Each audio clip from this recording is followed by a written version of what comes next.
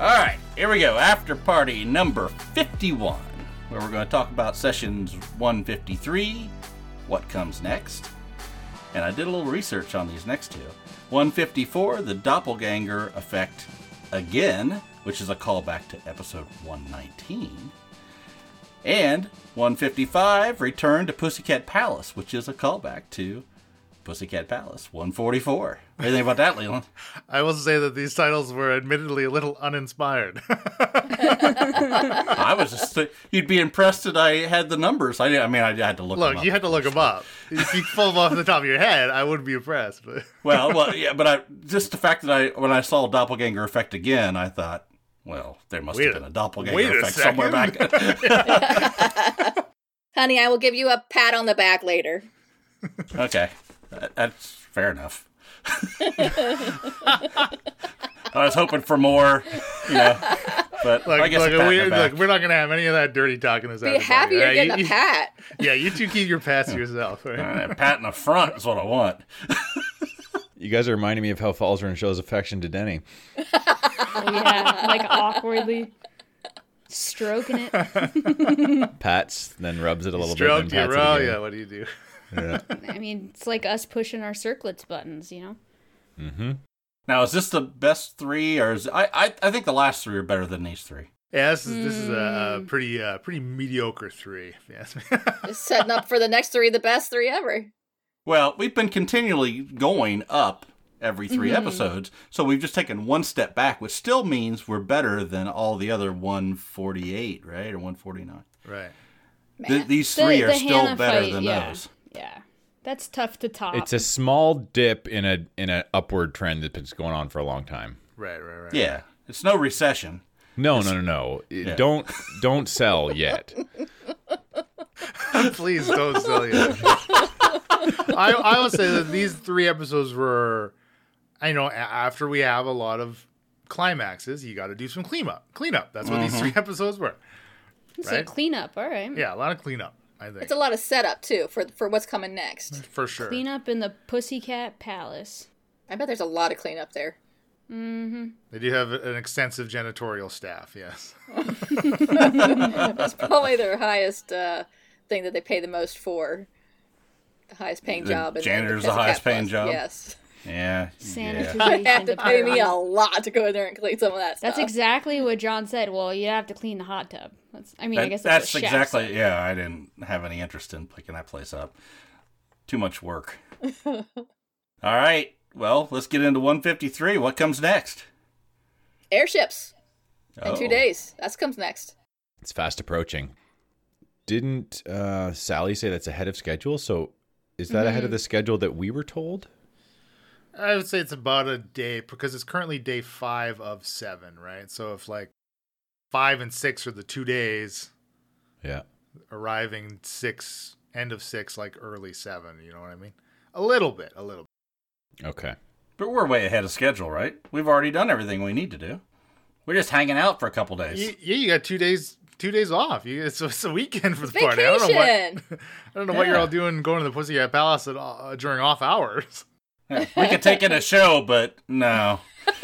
We tried that already. You might get murdered. You might get killed because you witnessed a heinous crime. The The act entire really theater. slayed the crowd. The Arknall Theater is killing it. I think it starts with us absolutely not wanting to be associated with the murder of Hannah and the destruction in the theater. Falzarin has Sardo in the cage still. He plays with his Plays with his food. Yeah, plays with his food's not what I wanted to say. Plays with his necromancy. His broomstick. Staff. We're talking about your soul cage, actually, right now. Plays with his soul cage. Okay. Necromancy has a bad rap. Okay. Leland, now that we're in the after party, what were you hoping that one of us would pick up on with those cool things we could do with the soul cage? Because there was a lot of options there, and you asked 3 or 4 times. Are you sure there's nothing else you want to ask it or do? I felt like there's definitely something that would have been useful for me to do, and I was like, I don't know what it is. I think he wanted us to use it up so that Sardo would escape again. That sounds like we're not Leland. that dumb. Speak for yourself, John. collectively. Well, I mean, maybe it would have happened if I didn't correct Bill thinking he could use it 15 times before he got out Yeah, of the so- Oh, thing. right. So I've That was funny. That was Got pretty 13 funny. uses left in it. I think just that's the way the spell is, right? So you're just telling us our options. I don't know that Falzarin as a character would even do what he did, but we felt a little bit led into like, what can we do here? I definitely didn't have any like ulterior motives, but it was more at the time. There were still considerations of going to the Pussycat Palace like right then before your rest, which means obviously for Falzarin using the soul to heal himself would potentially come in very handy. So as long as he's aware of all the capabilities, so yeah, it kind of is like what you said, Elaine. Like I just wanted to make sure Bill was up on the spell because it is a high level spell, which often comes with a lot of complexity and maybe some nuances. This one isn't particularly nuanced in my opinion, but there is a breadth of things that you can utilize from it and benefit from it. Also, I think it's like with Magic in general, often gives the player a lot of opportunity to be creative, especially with the aspect of, oh, well, maybe there's somewhere that we think Sardo may or may not have been that we want to look at now. Again, whether or not that actually would have turned out to be relevant to what's going on currently, probably not, like you all kind of concluded, right? He didn't seem like he wanted to help us much. No, I mean, you did ask, you asked him the question, and he was like, look, I just wanted to kill you. Just, like, I'm trapped in Yeah. this cage. What are you Little doing? bit Asking me one-track questions. mindish. Yeah, exactly. Ask Erica. Yeah, right.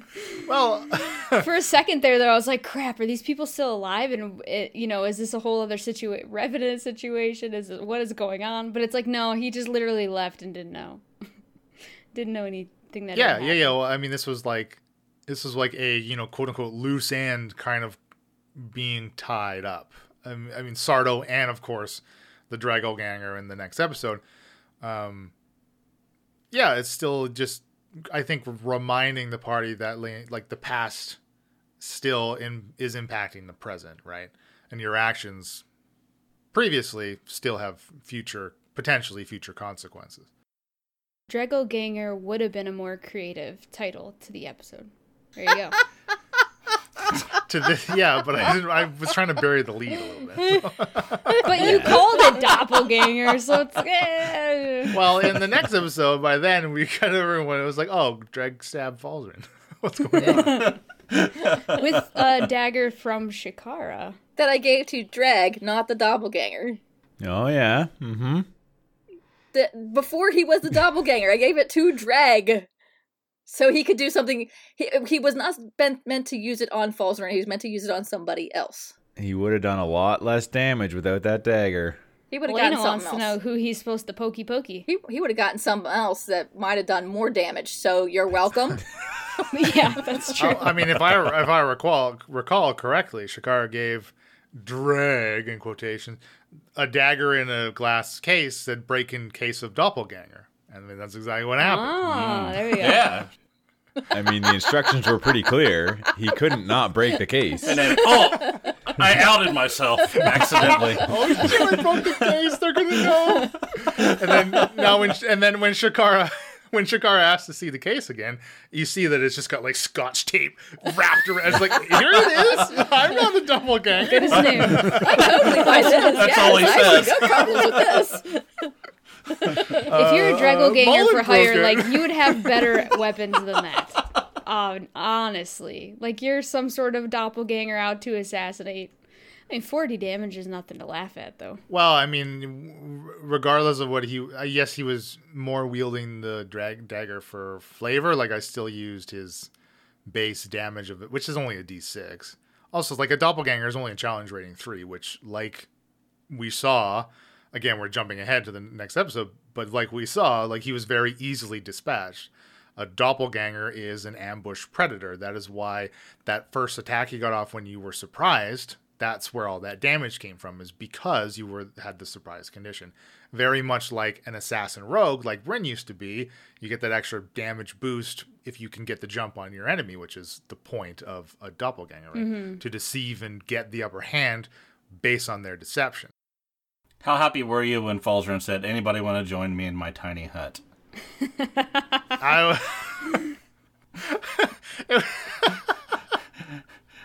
I mean, obviously, I loved it.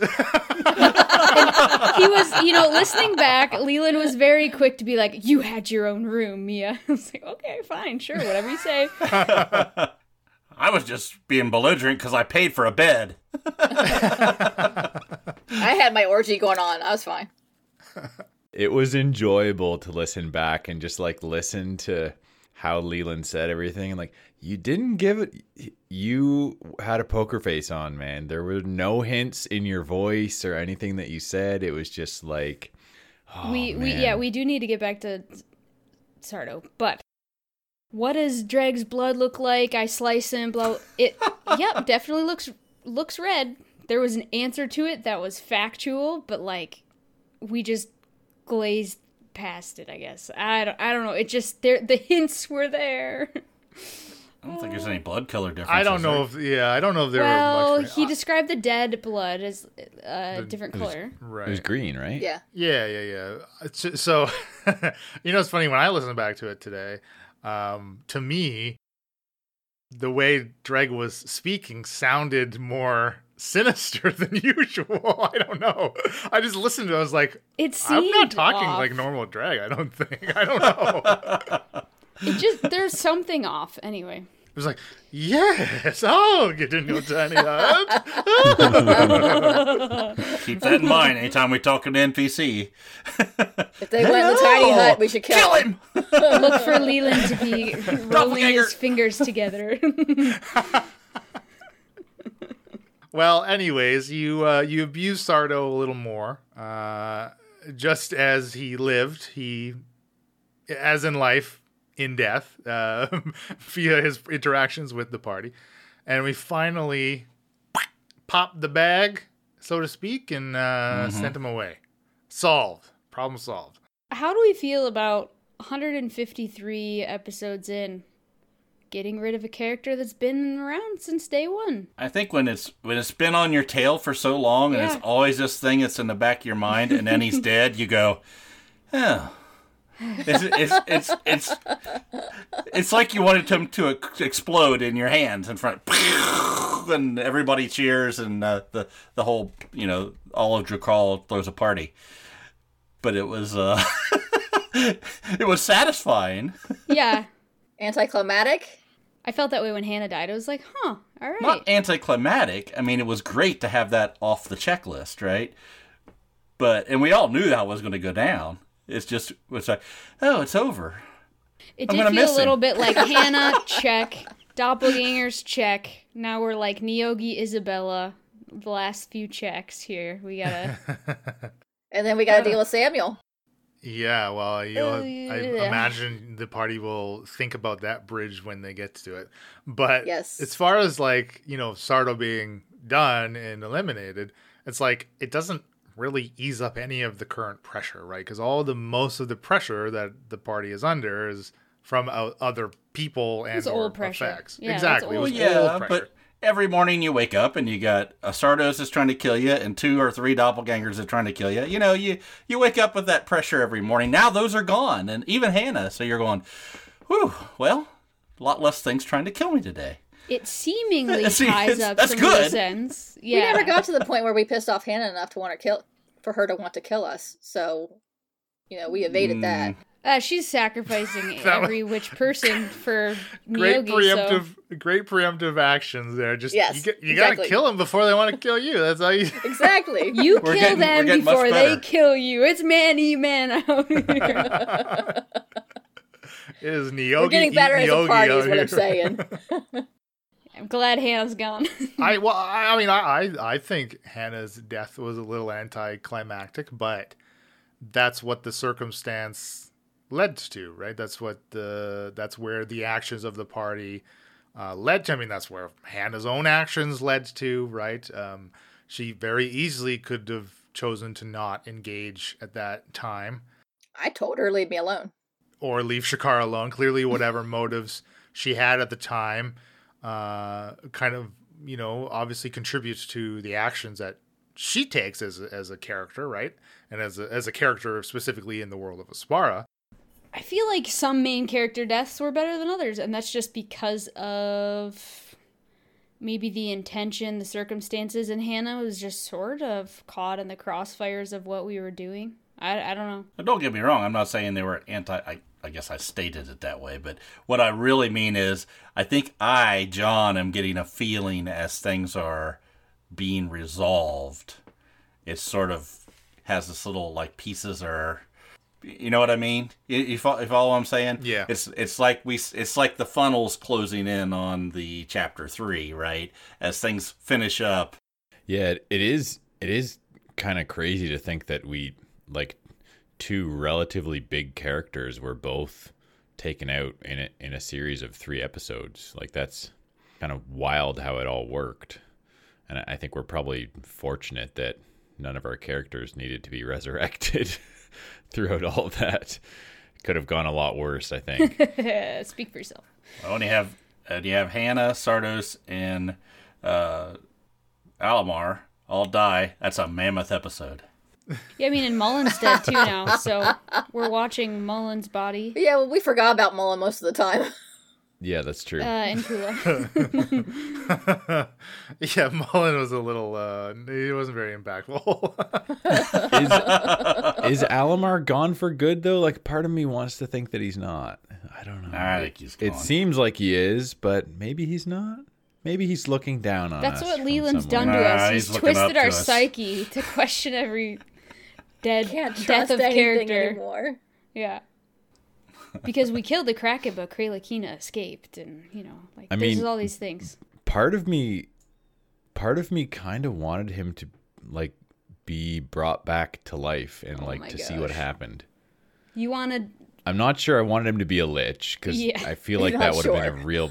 I feel like that would have been a real big problem for us to solve. Yeah. But maybe if we had brought him back to life, he would still, like, want to be a lich, but wouldn't quite be able to pull it off, or it would take him, like, a long time to be able to set up all of the ducks in a row before he could have You're an just opportunity looking to do for it that again. respect that he's never given you. That's what you want. You want him to say, "You're something, Falzarin." He's my dad, who Falzarin just has never elder really issues. liked me. Right before he kills you. Yeah, right.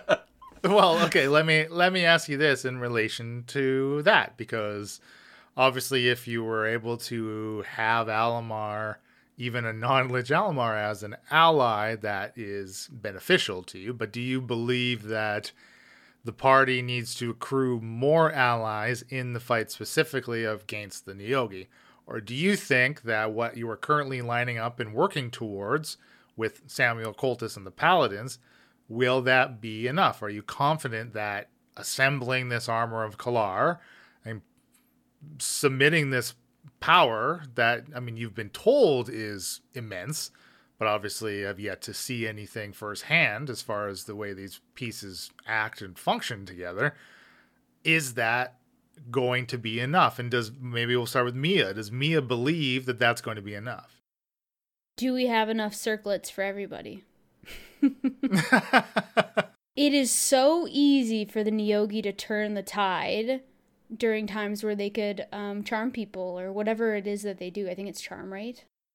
So, like, say you have a whole ground force of paladins charging at Neogi.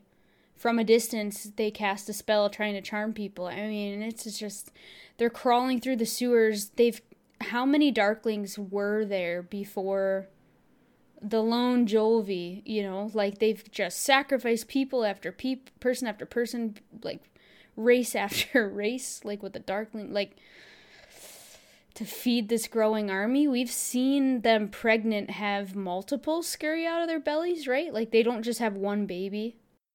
Mia's not confident we have enough, but she's putting her absolute best forward to do what we can to save the planet, is how it feels. Is that accurate, though? Is it just the continent, or is it the planet? I don't know. Continent, I suppose. But, I mean, I understand what you mean, for sure. And I think the armor and, like, aligning with the powerful forces in Aspara are our only hope. And so we've got connections with the Coven, we've got connections with Samuel. It's like, you got to keep those connections. So yeah, maybe Alamar could have helped, but I wouldn't like putting my trust in him after our history with him, I guess. It seems like all hands on deck, though, so if he wanted to still rule in any way of Heraklion or whatever his goals were, it would align with, like, remaining alive and Aspara being around. Shikara? I don't know. I mean, like Elena just said, it's not just the Neogi, which there's many, many Neogi. It's all of the people they have enslaved already, which is a lot of people. It's like all the orcs in the mountains, all the darklings. It's the massive army that they have. And we have the paladins. Will it be enough? Even with the armor? I don't know. Falsey? I think Falzarin really worries that we're up against, like, just too many that are too powerful, you know what I mean? Like,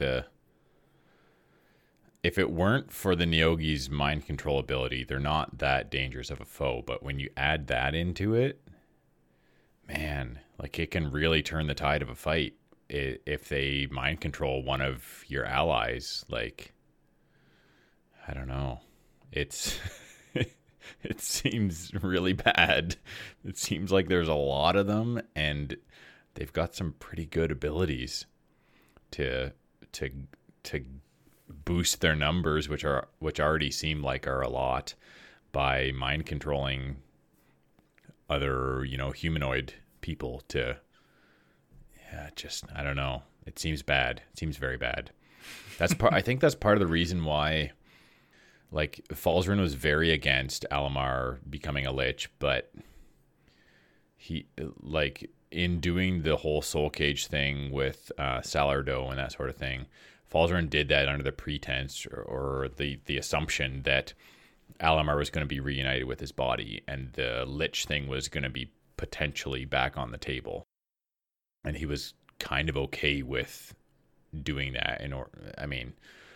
He wasn't excited about it, but he was willing to do that because I think one, we needed to get rid of Salardo, but two, Alamar would have been a very, very powerful ally, whether he became a lich or not, right? Even if he was not able to go through with his plan because we kind of foiled it and the timing was off now. But would a lich have allied with us?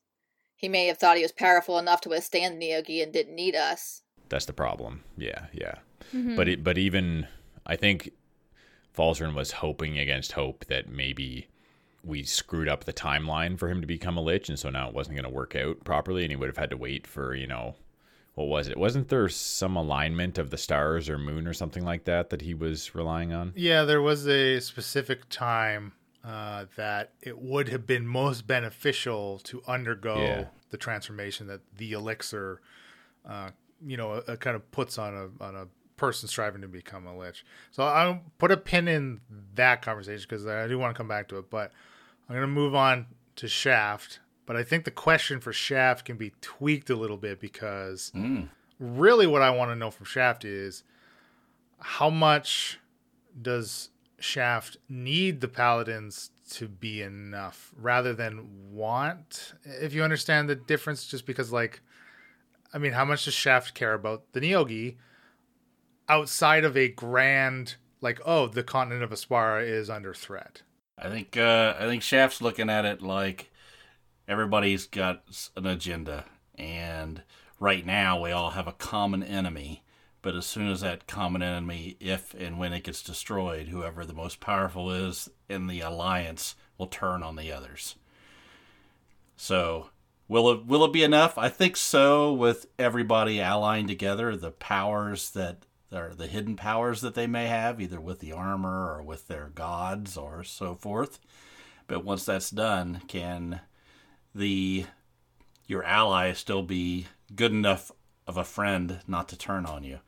That's obviously a smart way to approach it, because all the people that you've aligned yourself with, like, none of them are 100% trustworthy. Like, even, I mean, I say even Isabella, but, like, most normally, especially Isabella. But in the context of Shakar being part of the coven, like, even Isabella is not 100% trustworthy, sharing this common familial tie as it were. Mm-hmm. But back to the pin, would have a resurrected, well, quote unquote resurrected or whatever process it ended up being, Alamar coming back, and Alamar's thing throughout the reason he was becoming Lich was so he could maintain Heracleon's protection and integrity under his own eyes. That also could have been a potential ally against Isabella, right?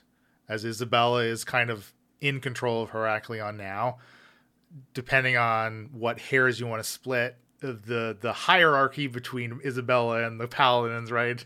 But like, how much would that have impacted future events if you had Alamar around? Because the Coven is still something that is the party eventually going to have to deal with it, right? Or is it going to be one of those things that, well, depending how it plays out, maybe it'll be fine to leave it alone? Like, what's going to happen with that? Like, just take care of Izzy and let Shakara be the boss and just, like, trust her with that little family. What's the difference with Samuel having the armor versus a Lich versus Dindar? Yeah, that's the thing. They're all the same bad if one takes over. Alamar never said that if we were to let him live or be free, he would help us. We don't know how bad Samuel is. I mean, yes, he was destroying the land, but that was to get the armor because he needed it to save the land. It was the ends justifying the means to him. His paladins, he didn't have complete control over. Some of his paladins were dicks. People are dicks.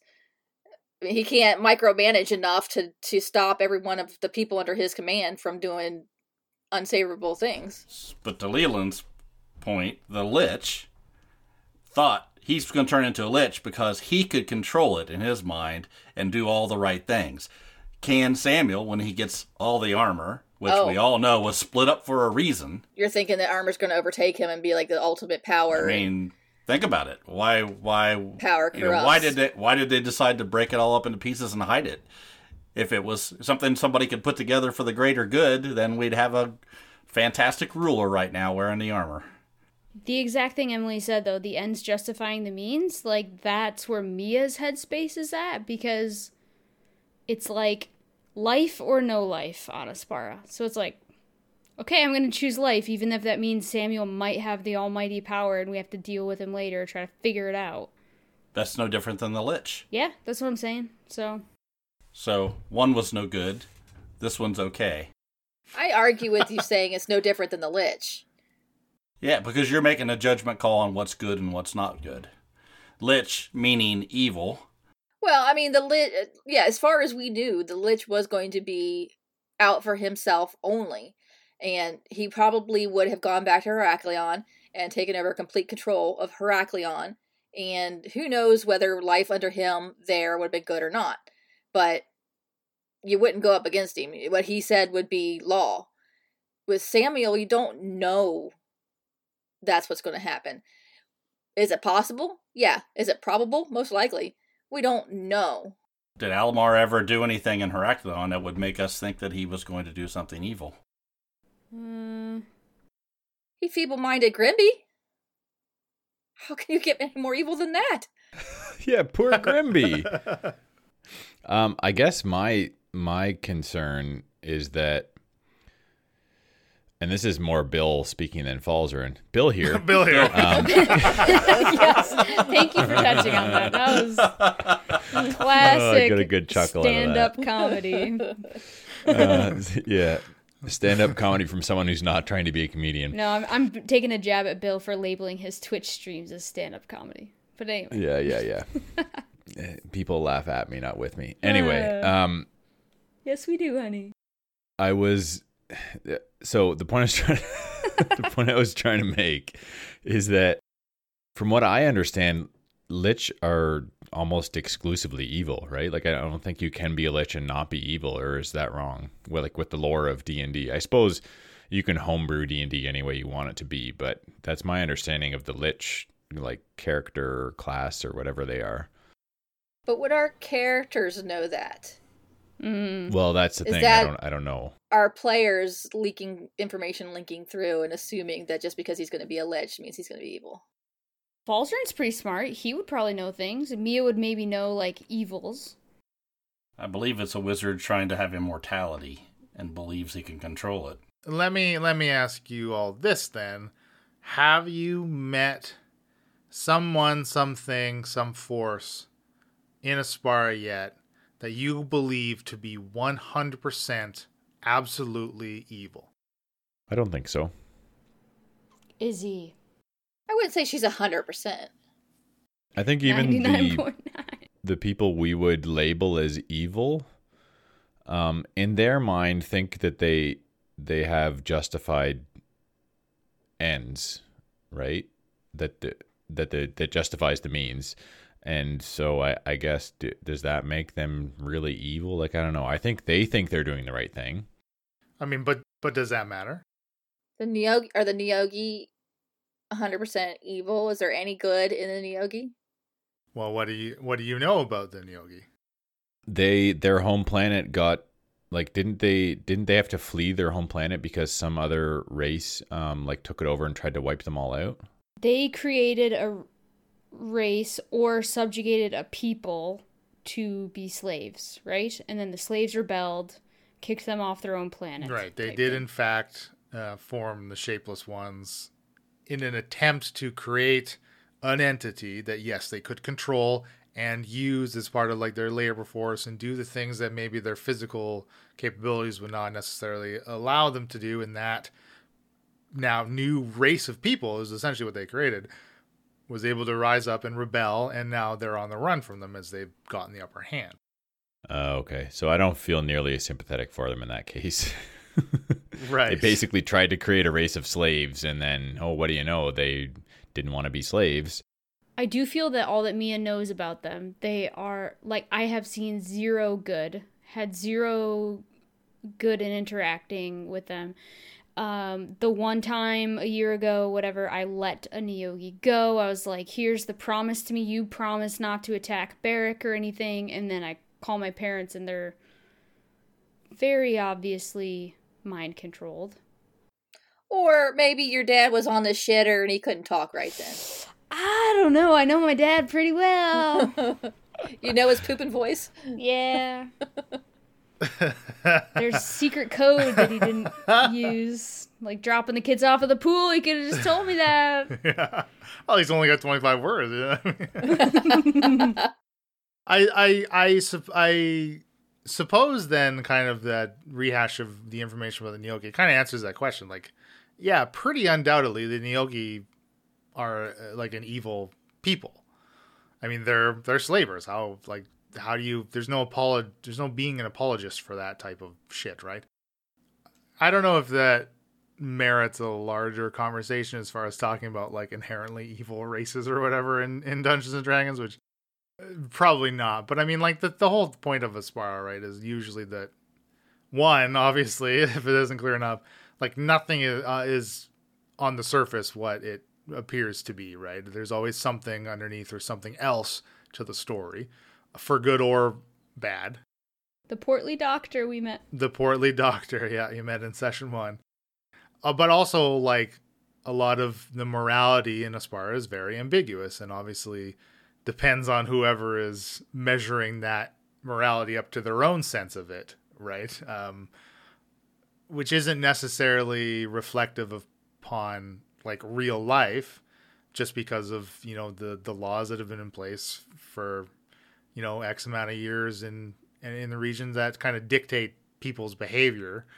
Whereas in a medieval sense, obviously that is non-existent. So things can be way more flexible, right? Because even you think about doing something bad, and we can keep it very generalized, but if you do something that is just undoubtedly, and I won't use the word evil, but just something that you wouldn't do unless you were under some other type of pressure that is forcing you to do it, doesn't matter that that pressure is there. You still have done this act, and it's still an act that is going to influence others and the people that will ultimately inflict suffering upon other people. You still have the answer to yourself. You have to still answer to whatever higher power you may or may not believe in. Does it matter that you were under the pressure of that? Or, I mean, you can even look at it as a form of coercion. Does that form of coercion matter after everything is all said and done. If you have accomplished something by nefarious means, does it matter? I mean, it could be said that killing Hannah and her guards was evil. We didn't have to kill them. We got the amulet, we saved Mia's life, because, I mean, they weren't trying to kill her, they were trying to capture her. We could have let her been taken. We didn't have to kill them. There's a moment with Doppeldreg where I was listening back, and Mia, you know, you had me roll intimidation. Like, Mia's, like, intimidating and threatening, like, a painful death to someone, okay? Like, this is Mia, and there is a spectrum and a change in our characters as we go along. But like you said, I don't know that I would have, like, immediate guilt of feeling like I did something wrong when the ends justify the means type thing, or it feels like justice. But I do think that Mia, at heart, is good, and reflecting upon Hannah and things, let's even say when the campaign wraps up, like the months, years ahead, would feel like she needs to maybe make penance or things like that to Thor for, like, going about things in wrong, quote, or bad, quote, ways. Well, Mia and Shakara, when we first met them, would not have killed those guards, would not have killed Hannah. Yeah. So I think there's some reckoning to be had after the campaign, but that's just, like, the character development and how I see it. I don't know that, right now she's in the mindset of the ends justify the means, like we were talking about. Right, and in 155, during Shakara and Mia's solo section of that, there was that was a beautiful roleplay moment, by the way, between the two of you. Excellent job. That was really good. But there was a line that Mia had said. Ultimately, Mia had said, you know what, you were right killing that doppelganger. I mean, that just right there obviously speaks volumes about the changes that Mia has gone through. I mean, but I think that's why you roleplay, right? Like, that's great. But let's get back to the episode then. So we're kind of into 154, right? You've defeated, you've captured the Dragelganger. You've questioned him. You basically, the whole party is threatened him. Shaft with his sword up to the net, right? And then the hammer. Ugh. Ultimately, you kind of you figure out that he's still operating under these, like, weeks old orders that he received on the Isle of Heracleon before they left, right? To sow as much destruction in the name of you four, really, the name of the party as they can, right? Whether or not how successful they may or may not have been, what else they might have gotten up to, you kind of know a lot of what they did, right? Not necessarily potentially all of what they did, so maybe there's more consequences. He alluded to, well, maybe there's always more of us. And then also you told him, like, oh, well, Kraken's dead, Erica's dead. He was kind of a little shocked. He was in denial, obviously, right away, saying, you don't know what you've done, etc. So, yeah, kind of alluding to things. Some of it may or may not have been bullshit. Ultimately, though, you get the room where he's keeping Dreg. Well, back on the doppelganger. What did happen to the cult of Kralakina? There were a lot of people on Heraklion left in that cult. They didn't just quietly disappear and disperse and no longer believe in Kralakina. That's not how that kind of thing works. They're usually. likely in another planning stage of how can we get them back? What can we do? But they don't have their leader, so unless somebody somewhat powerful stepped up to take the place of Erica. Right.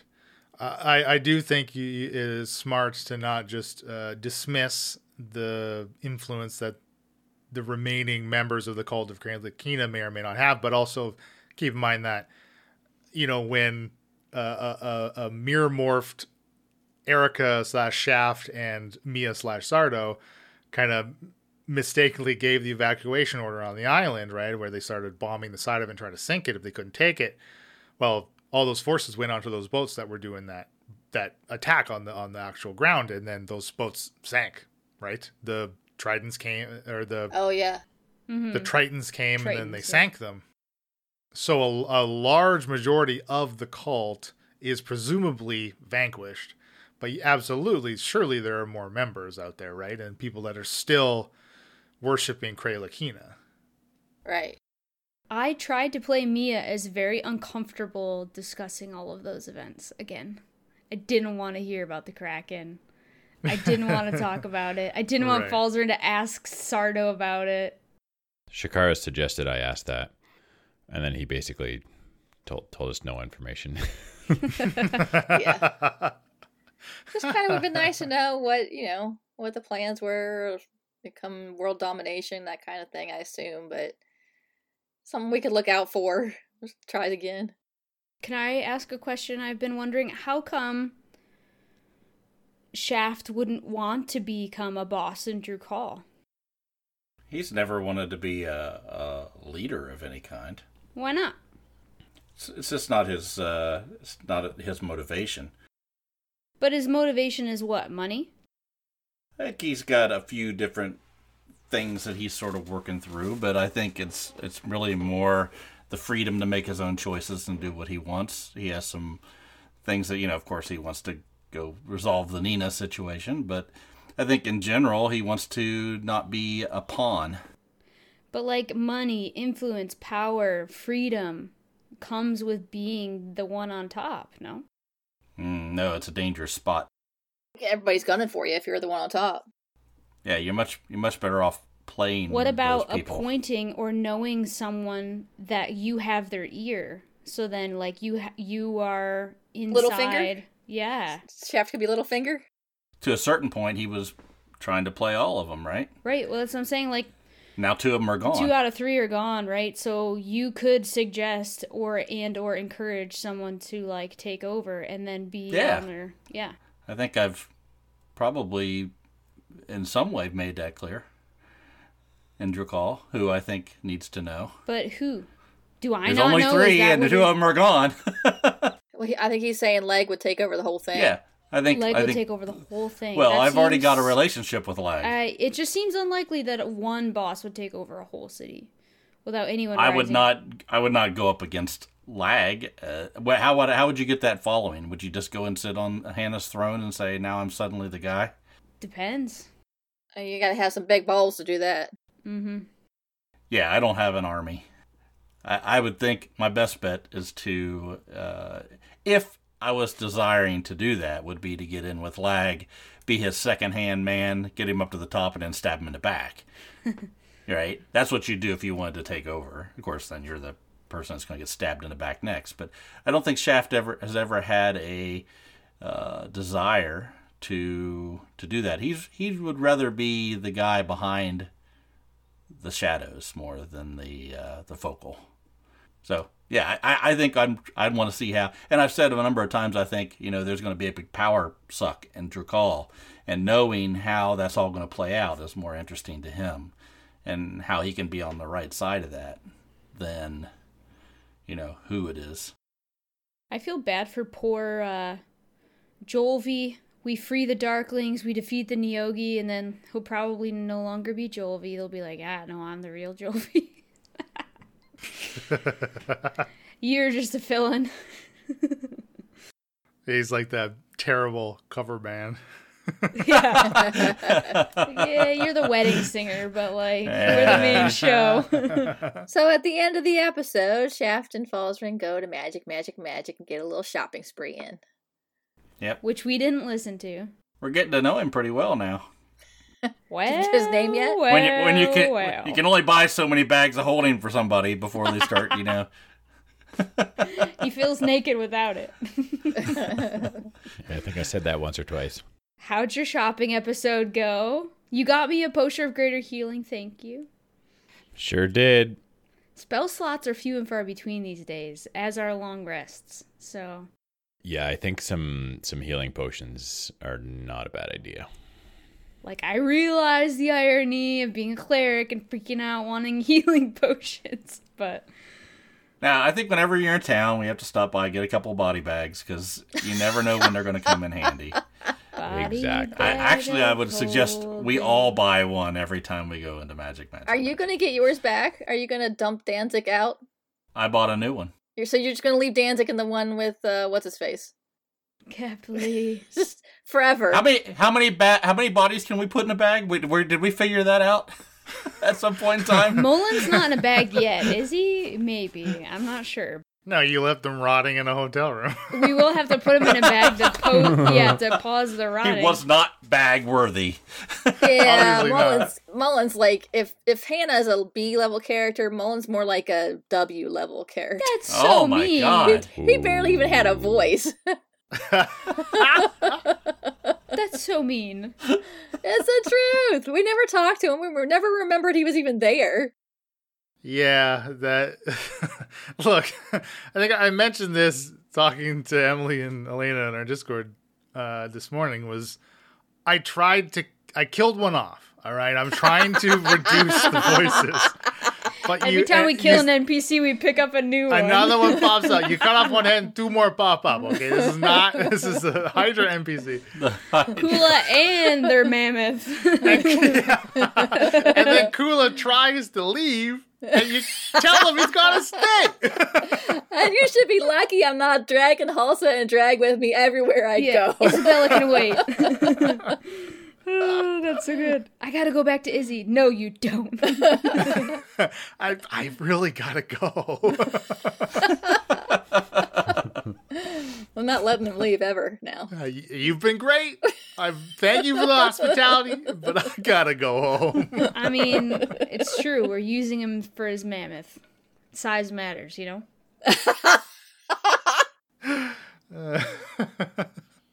So we get to sit. Go ahead. So, well, okay, yes, we had the shopping spree, and Falzer and Shab did have a little off mic stuff. Which again, I love it when a pair of characters just gets a chance to talk to each other, just kind of outside of everything else, and like actually kind of reflect. They're like moments of reflection, right? They're and I don't mean that as in they are the only moments of reflection. I mean they are vocal moments of reflection, because again, all of your characters, their own inner monologues is not something that gets voice on the show, right? That's just something that individually that you kind of think about in the mindset of your own character. So I really do like it when you get the chance to vocalize those inner workings, those inner thoughts, right? Is there anything you want to talk about your off? I mean, really, you got some news that you did end up sharing with me and Shakara. With Kepley. Yeah, absolutely. Jog my memory on that news. That everybody in the Arknall Theater was murdered. Oh, yes. How could I forget that? And that Hannah and her guard got out alive. Supposedly. According to Kepley. But I asked Kepley if it was something he knew for sure, and he said it was sort of down the... somebody said, right? A little telephone game I going don't on know there. what powers her guards have, but you could revive someone. I don't think we left anybody alive, though. All the guards were dead. Well, all the guards that were in the theater. I guess there could have been some outside. Yeah. There were guards or something keeping people out of the main theater. Like the doors were shut and someone would have to keep them out. Guards. I mean, people can be brought back from the dead. What? We didn't take her body and we didn't slice it up or anything. No, we just needed the amulet anyway.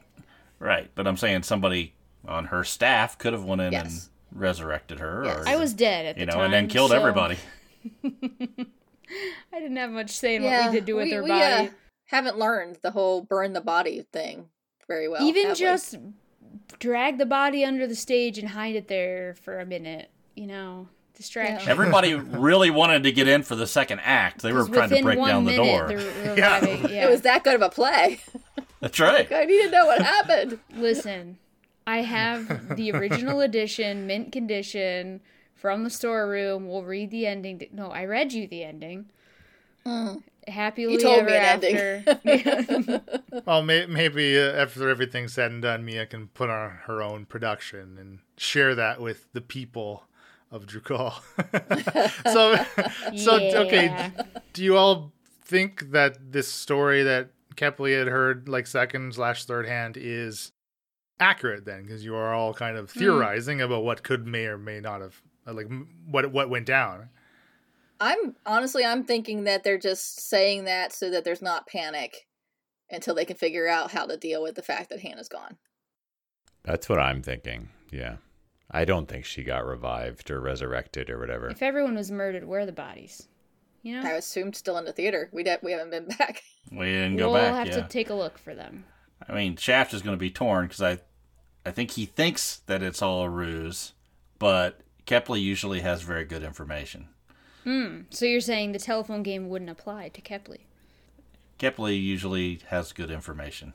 So if he gets information through a chain of events, it's usually through reliable resources or reliable sources. That's what I'm saying. I think from the surface, I saw her die, and we saw what happened, so I have a hard time believing I that. have concerns over... So, Hannah's the boss. Come in. Hannah's dead. You see the destruction in the theater. You're one of these jackal guard guys with a scimitar. Who has the balls to just start demanding to kill everybody? Like, who's the leader? Who's giving the orders? Like, you just Still a wouldn't captain turn... of the guard. Do you think... Well, how do you know the captain wasn't one of the ones that, after me that we killed? Then the sergeant or whatever the next level down. So they is. just look around, see the situation, and are like, all right, kill them all. Maybe it's a standing order. Maybe it's like known throughout the higher ranks of Hannah's. Hannah Guards dies, kill that- everyone. Okay. All right. You can't let Hannah be seen dead, or hurt, or anything like that. She can show no weakness. I hadn't considered that, but that I could see that being a thing. Yeah, they can't show weakness because then they would lose their whole section of the city. And if Hannah's not dead, in quotes, then somebody else could position themselves to take her place. There would also be a backup plan then. If you ever find my body and you don't know how long it's been, do this, this, and this to try to bring me back. Mm-hmm. Great. No one ever dies in this campaign. Tell me about it. Sure. Igna's The dead. reason. Oh yeah, supposedly. Well, that's Allegedly. only because nobody cared enough about him to try to resurrect him. Allegedly. Sardo is dead. Again. Or I just mean, like yeah. non-existent, I guess is the word. Yeah, did we kill him? Or was it like, is it called kill when it's a soul? Chucky and Erica. Both gone. Check, check. Just can't say confidently. Just like we can't say someone is like 100% evil. Hulsa's sister and brother are both dead. Salsa and... Yeah, I don't remember their names. Cheese. Tulsa and Echo. Echo. The odd man out. Yeah, poor Echo. I mean, he really got the worst of it, I think. Yeah, being drained. Well, that's what happens when you pledge your life to Dendar. I mean, Yeah. speaking Yeah. of evil... It sucks. So going into the tunnels is interesting, being invisible and all that, where it's like, I'll wait till Faltern's about to throw the stone. It's like, you can't see him. Okay, well, okay. We can't see each other. So now we're in session 155, where we're in the Pussycat Palace and Yeah. wandering around trying to find anything. I mean, we didn't see Hannah there. We didn't see Yeah. a big mass of people. It certainly seemed We like there was no... notice guards acting strange. They would whether she was revived or not, so it's still... Right. So we're underneath because Shaft's pretty sure that, like, they wouldn't just throw someone into, like, an S&M room or whatever. Is that the right terminology? I'm such a prude. I mean, that's pretty good. That's a pretty good PG term for it. You wouldn't hide somebody in a private room just in case somebody accidentally walked in on it. Yeah, which for some reason I was like, that's where people could be. But no, like, underneath, there's obviously monsters. And... I mean, what a good play. Somebody walks in, they see a guy in a cage. Let me out, let me out. Go, Aha, no you kink like it shame that in way. here. I'm sorry. I know your what sa- I you're don't into. know your safe word. I cannot open the cage door. Say the safe word. Yeah, I think she's dead. I don't think she got... All I'm saying is Revived. you never know. No, yeah, I wouldn't be like blown away if she ended up not being dead, but I'm placing my bets You on her thought being Brendel gone. was Brendel, Dreg was Dreg. I mean, I don't trust your opinion Look. anymore. I've been wrong once or twice before. Misunderstood. I mean, You make it sound as if Falzer was the only one that got duped. It was like everyone's getting duped. Like, come Yes. on. Thank you, Right. Leland. Yes. Falsey should Leland has know caused better. trust issues in all of us. Trust issue. So, like, down that hallway where all the baddies are, potentially there could be, like, jails carved into the scape or something like that. So, I mean, there could be anything. It could just be a big open room with chains on it. But there's quite a few of them. It's gonna be a fight. It seems. Well, Not if you can do something to cause the Neogi and the Jackals to take each other out, and then we just walk by the walking trash Yeah. disposal, and we're Do you fine. think the Neogi and Jackals don't see each other? Has that been, like, clearly Yeah, they're explained? facing off with each other. oh, really? I didn't think I didn't. that. Yeah. I didn't catch Interesting. that either. Really? Emily's smart though. I'm dumb. I think it's literally From where we're standing, the trash disposal, Neogi, Jackals, other room, like in a row, and the Jackals and the Neogi were yelling at each other. correct. Yeah, but that doesn't mean they're fighting. It just I interpreted it as like talking. The Jackals are making fighty noises. Yeah, I didn't see anybody fighting. fighting, so I guess I though. didn't pick up on They They it. weren't mean- fighting yet. They were just facing off. Okay, verbal fighting versus physical fighting. I okay. didn't presume the physical fighting. Yeah, I guess I did get vibes of them like sort of like disagreeing or something. So we just need to but, get that spark, that shot that Yeah. starts everything, and have them go at each other, take each other out. right. One of the Jackals makes a comment about one of the Neogi's moms. Yeah, exactly. and Your mom is so fat. He was calling your mom so fat. spirals from there. Anybody know ventriloquism? Maybe falls are in here. I don't know. You can do a lot when you're invisible. Anyone speak deep speech? No. But they understand English, don't they? They do understand common, yes. Common, yeah. Yeah, I don't think they talk English, but Same difference. so then I'm going to go out on a limb and say that none of you have any actual theories of what is happening currently then Oh, frick, down none. there. If 3/4 of you didn't even realize what's actually going on with these two opposing forces. Well, what do they have in common? They have Hannah in common, right? Well, I'm guessing the Neogi came down the other tunnel that we started down and realized it just went into the city, into the sewers. And they came up, seeing what was there, and ran into the Jackals who were guarding the room beyond, which is hopefully where Mia's family member is. Yeah. I guess I just assumed it was like a disagreement yelling type, not like going to come to fists. But, you know. I guess Hannah did have a deal with the Neogi, so maybe Yes, these are... that's yeah. why. Yeah. It doesn't seem odd that they would be in the same room Yeah. together. And that's why I assumed they weren't fighting. I see. Okay, well, apologies if that didn't come across very clearly, but yes, very, very. Both of these, they're like stepping up to each. They're like, this is like step up 3. They're just in each other's face, like barking at each other, right, on the precipice of a major conflict. I'm raising my hand like a Yes, kid in Elena, class. please. Yes. The Jackals are accusing the Neogi of killing Hannah. No one knows who killed her. You heard it here first, kids. I like that theory because it gets us off the Well, hook. no one. We tried to disappear with Jovi to not be accused. Let's start telling people that. All right, let's do it.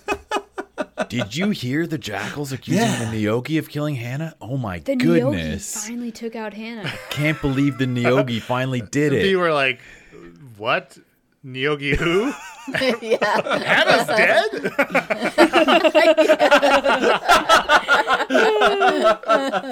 so okay, Who so did yes. the what to the...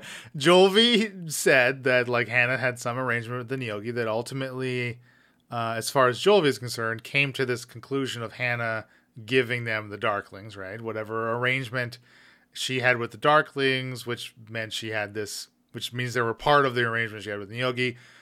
Maybe had a timer on it, or something changed, and then the Neogi were quote unquote gifted the Darklings from Hannah, right? That's kind of what Jolvi had said. Also, when you were exiting the theater, this door that Jolvi had came into the theater as when he fled, what was going on, had been barred and barricaded from the inside.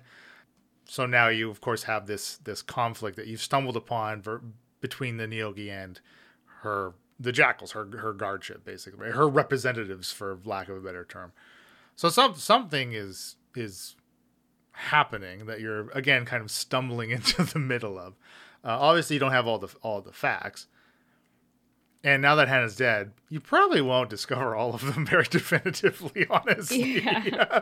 I mean, that's par for the course for this entire campaign, really. Close one door and a bunch more close.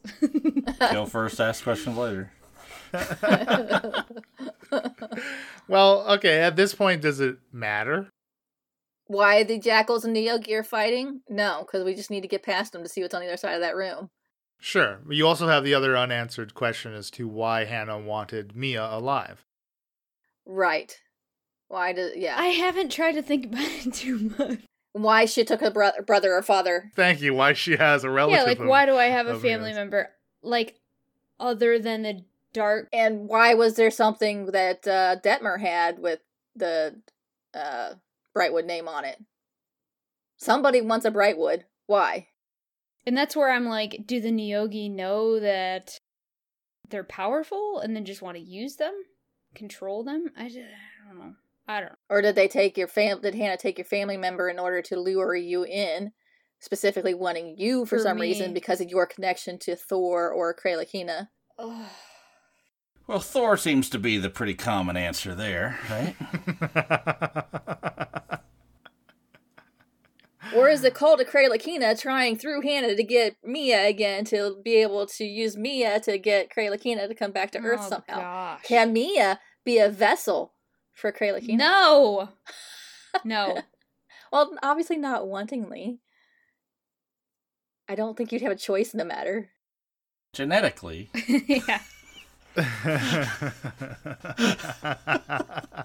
Honestly, some of these little questions and things, I don't know that they'll be answered. And when the campaign wraps up, if Leela wants to tell us, great. If we never find out.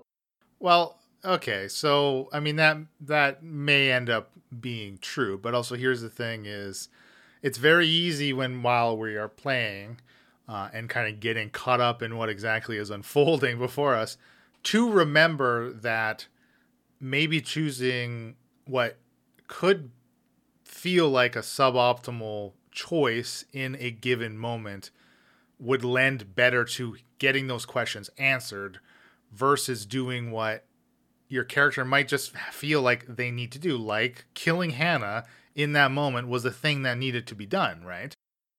And it's going to potentially turn out that like that was just a really bad option to have taken, despite it looking like the best route to take at the time. If you know what I mean, like you just it's very easy to lose sight of the larger picture when you're making day-to-day decisions. TLDR. The consequences. Right, exactly. Like, if I was conscious at the final blow with Hannah, I maybe would have been able to convince us to stop that and then question her whether she would tell us or not. I don't know, Well, the two people that used to not want to kill everybody are killing everybody now. Well, I was I dead. did point that out earlier. Yeah, like I was Shakara dead. originally would not have done that. Shakara would have knocked her out and tied her up and questioned her like we did with the doppelganger. We gave the doppelganger more courtesy than we gave Hannah. I was 100% hoping we just knocked her out, but I was dead. What can you do? Right. I mean, and when we had Mr. One Shot Falzern come in with his magic missile, I mean, mechanically, obviously, there's no chance of actually knocking Hannah out. She's just dead. But again, potentially, like Mia, there's nothing stopping Mia for popping a revivify on her if she can get to her, right? And then like subduing her or whatever course it ended up taking. And like, her. of course, I'm under stage with Jolvi. It'd been over a minute. And would Mia actually do that, or would she be like, "That's what's meant to happen"? Happens? Yeah, she's gone. Yeah, exactly. It's Let's face it, Leland. When you did the slow, arrogant walk down the middle of so the good. theater, she was gonna die. Dead, You were gonna dead, kill it. gonna We can't put up with that kind of thing. Yeah, you just smacked us right in the face. Well, I Come mean, on. look at that. That was the decision that that Hannah decided to make in the moment. That was not a good decision. She should have hauled ass. Should've friggin' Should have bolted. fucking moved. She was warned, and she died. Yeah, exactly. I do think, at least with, like you say, like giving the doppelganger the courtesy, like, Dreg's life was in the balance in that instance, right? So you did Yes. choose, like, okay, there are other immediate factors why we need the doppelganger alive still. But like you said, a locate creature would have done it, right? Assuming Dreg was still within 1,000 feet. So yeah, there's always the thing is, like, okay, very recently, it's just as part of the power creep as we get higher in levels, the idea and the abilities of actually resurrecting somebody are just now more readily available. And they are still going to be very costly as far as gold value, because you're going to have to pay for them. Like you had to pay for the material component of the soul cage. But it's just now an option on the table. And that, it's like a double-edged sword for a DM, I guess, someone running the game. It's just because, like, it can lessen the punch of a death, right? Like if it was Dreg that had died instead of Mullen, obviously there would have been way more incentive to make sure we can get him resurrected, right? But there's still always going to be a cost to that, and the way that you gain gold, I guess, in this campaign, it's not a trivial cost. It's still going to be, right? But like it's still trivial, if you know what I mean. Mm-hmm. Well, resurrection is expensive, but we also could have taken Hannah's body back to good old Dad, right? And Barrick. They have the ability to do it at a very low cost. I would assume, like maybe free family they're mind discount. controlled, so then there's the whole battling Neogi to get them unmind controlled to do that. Right. Well, we don't know that's the case yet Or either. whoever it is that wants you, assuming it's not the Neogi for some reason, somebody wants you. Maybe they have your parents right now. They're not mind controlled, but they're still under duress. Yeah, I don't... There's just always a lot going on. I'm trying to see, are you planting a seed saying that we could have somebody resurrected to be able to get information because we killed them too soon? Or are you saying that other people might be able to get somebody resurrected that we think is already dead? Which one of those things are you implying, Leland? I'm not implying anything. I would never do You're something like bringing it that. up. I would never do something like that. I would never plant a seed to later be potentially harvested. it's because if we find whatever family member, they have higher spell slots than me for sure. Well, again, like that's something that you say, but that may or may not actually be true. It's canon, I said it. No, I'm afraid it doesn't necessarily work. Oh no. Braun is older than me. Come on. Yeah, but you're a demigod. Is he not? Yeah, you got that going for you. Braun's not. He's only actually your half brother. Oh, frick. That's right. Freaking Talos and Talina. So I guess I don't know what point I was trying to make with the resurrection thing, but like that's just a part of the high level play. See, he doesn't know his point, John. We're fine. No, I'm not buying it, but that's okay. I'm letting him talk his way out of this now. I will say though, like the ability for your enemies to be resurrected is far less, like significantly less available to them. Yes. Right? That's Like, what I want to hear, baby. One, if any of Hannah's guards had the capability of resurrecting somebody on their own, you would not have got out of that fight alive with Alardos, right? Because they would have been the one with Hannah. You know what I mean? Like if she had someone in her employ that was that powerful, why would she not always keep them right at her side? Like that doesn't make any sense. Yeah. Good to know. So, like, Get rid of that makes that sense. theory. Just think of the they're like her guards are powerful in numbers, but like they're still Jackalwares. Like Jackalwares are, I mean, you fought them, right? They go down pretty easily. You just need to focus some fire a little bit, and you'll take them out and reduce their threat that they overall pose to you. So I don't know how much hair you need to pull out thinking about that. Oh, I don't pull any hairs that's out. good. I don't think about why they want me or nothing. I'm at the end of my hairs. Like I said, I'm trying not to think why I was targeted. I'm not pulling out my hairs. Oh. I mean, let's face it. Play it out and say they did go resurrect Hannah. How does that really do much for us anyway? Other than the fact that she knows it was us that killed her, and she may then have a little bit of a vendetta against us. And we say hello to our little friend, Samuel. We're used to that. Right. Well, yeah. Whatever. What else is new?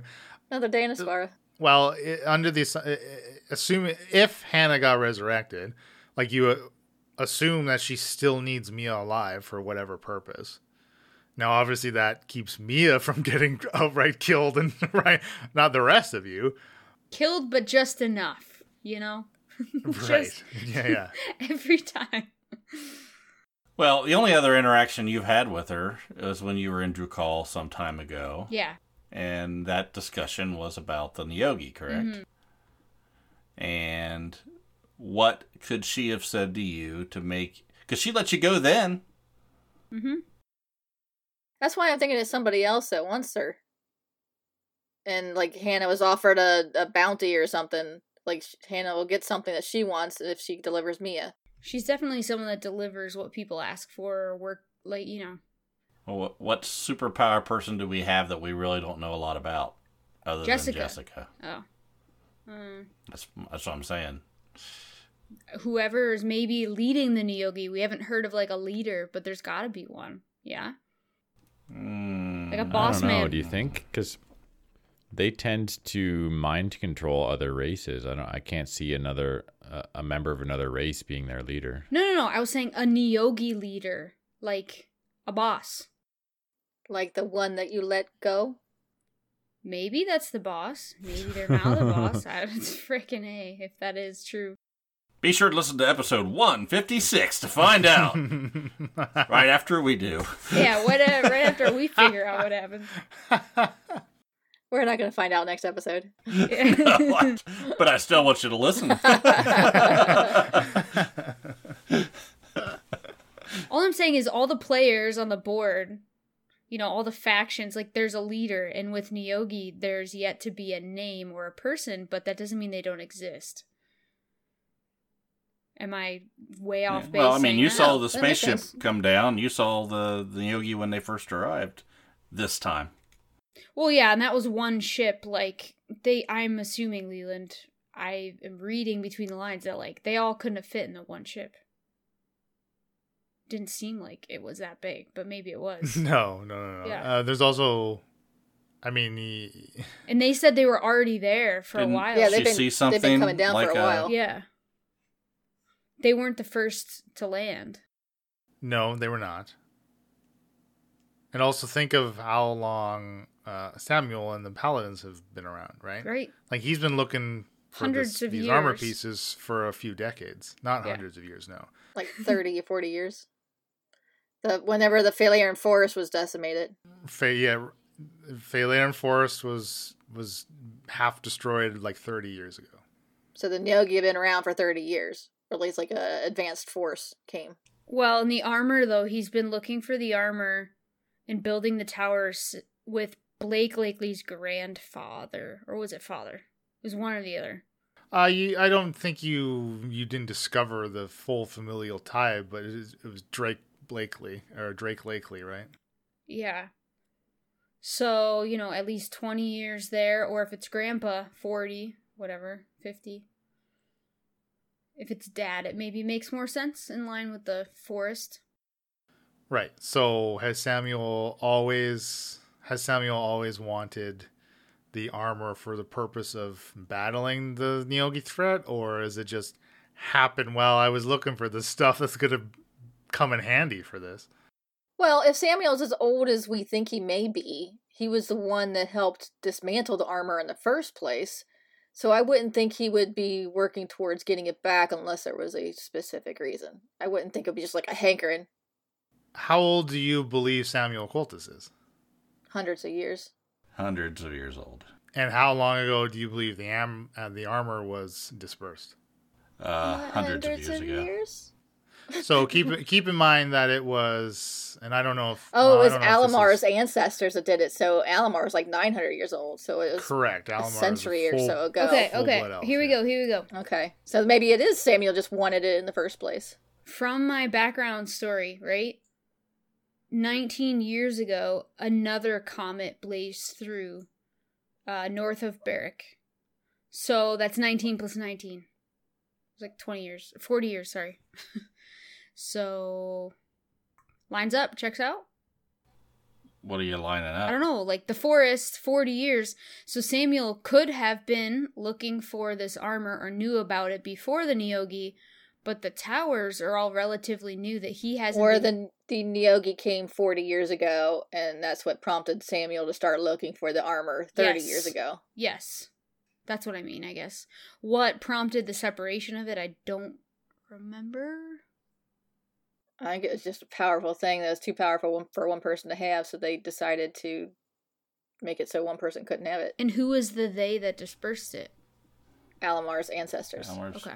Ancestors, yeah. And apparently Cultus's ancestors. Correct. Yes. So, but the Cultus had one piece that let him live a long time. So I guess that one piece got passed down between the family members. So sorry, I misspoke on the timeline. So the Phalarian destruction was about like 18 or 19 years ago, so about 2 decades ago. And then before that, 35 or so years ago, was the Sorrowful Isles, right? Those uninhabited islands were also an area that were affected by the towers. So yeah, so it's almost about 40 years that the effects of this blue light has been going on. So Neogi can't swim. And about 40 years since they would have landed, but who would have known and how would have been communicated, and yeah. So Cultus has had the Eyes of Dendar for 40 years, at least. How did that happen? I don't know. But I mean, my backstory doesn't say that even 19 years prior, taking it back another 20, right? Like, ish. It just says the last 2 19-year marks. The night I was born, and then the night I turned 19, it happened. And the night I turned 19 is when I went out and sought out the ship. Right. I mean, and again, like, okay, 35 years ago, if that was when Samuel decided to start assembling the armor because he learned of the Neogi, I mean, can he get the resources together to build those towers immediately? Like, you know what I mean? Like, there's still an unaccounted amount of time before the powers are up and actually running. The tower is actually up and running, right? Well, especially with the artifact or whatever. That's the Eyes of Dendar, I'm assuming? Correct. Okay. Yeah, absolutely. So a lot to think about again. Look, if everybody just needs to stop having off mic periods, so from now to the end of the Aspara campaign, everyone just knows everything, so we don't have to keep keeping track of who knows what. That's an idea. You started this episode, man. I like it when people split up so they can have conversations amongst each other. Good role play. And we get to the end and go, but you dumbasses don't talk to each other. So you are damned if you do and you're damned if you don't. That's right. This is a random side note, but looking at my backstory, I just remembered my name is actually Euphemia. Do you remember that? Yeah. I've never gone by Euphemia. I re-remembered that like a couple weeks ago and was like, oh, wow. Mia is short for Euphemia. I think that pretty much I think that beats all these episodes to death, right? I think we went through everything. We're talking about all kinds of theories at this point.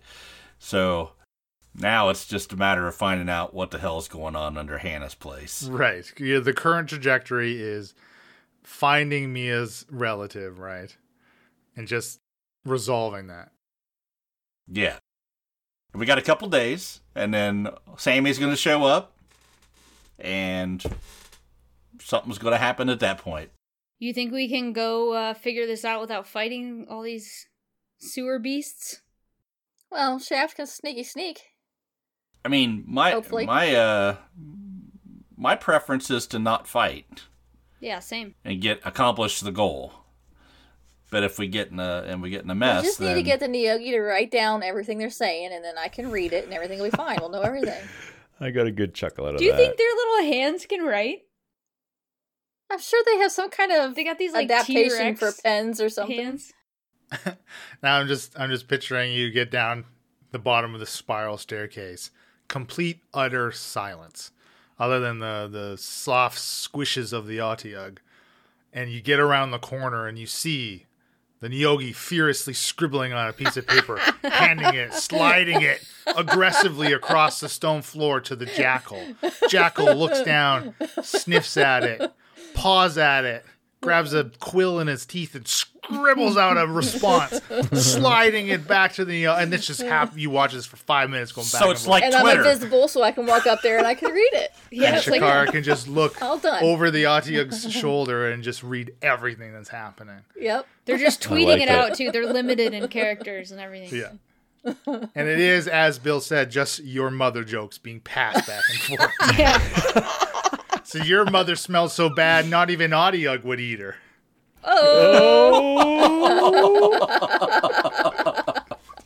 Ruthless.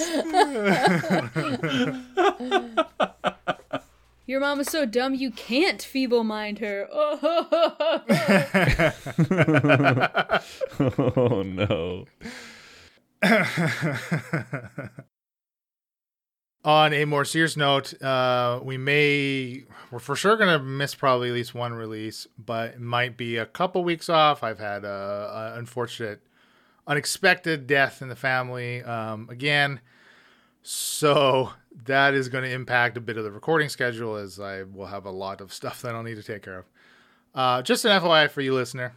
And I wanted to get the after party in just because it's more of a bookend on the 3, right? So I just thought that was a better thing to be able to do the after party. Because again, we love the after parties and it's a nice break from dealing with everything else too for me. So just an FYI, yeah, we might miss a couple of weeks worth of releases. Leland is staying up super late so we can get this done. Yeah, jet lagged. Yeah, it is. Yeah, right. It's like 7 in the...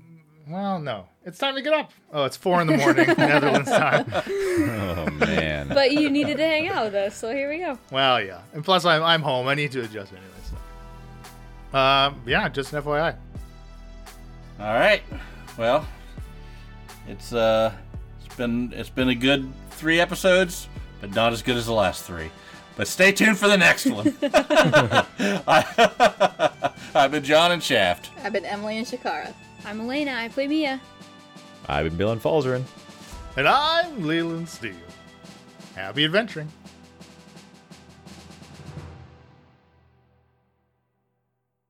Test. Okay, that's gonna Called be loud. out on record. Don't save that. It's Blackmail okay, they don't file, listen to the podcast. AJ. Oh, that's true.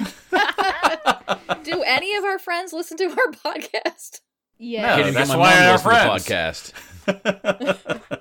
5% of the Discord does. It's up to 5 now. Damn. Oh, good. A couple new people came in, I guess. Keep these gains going like this.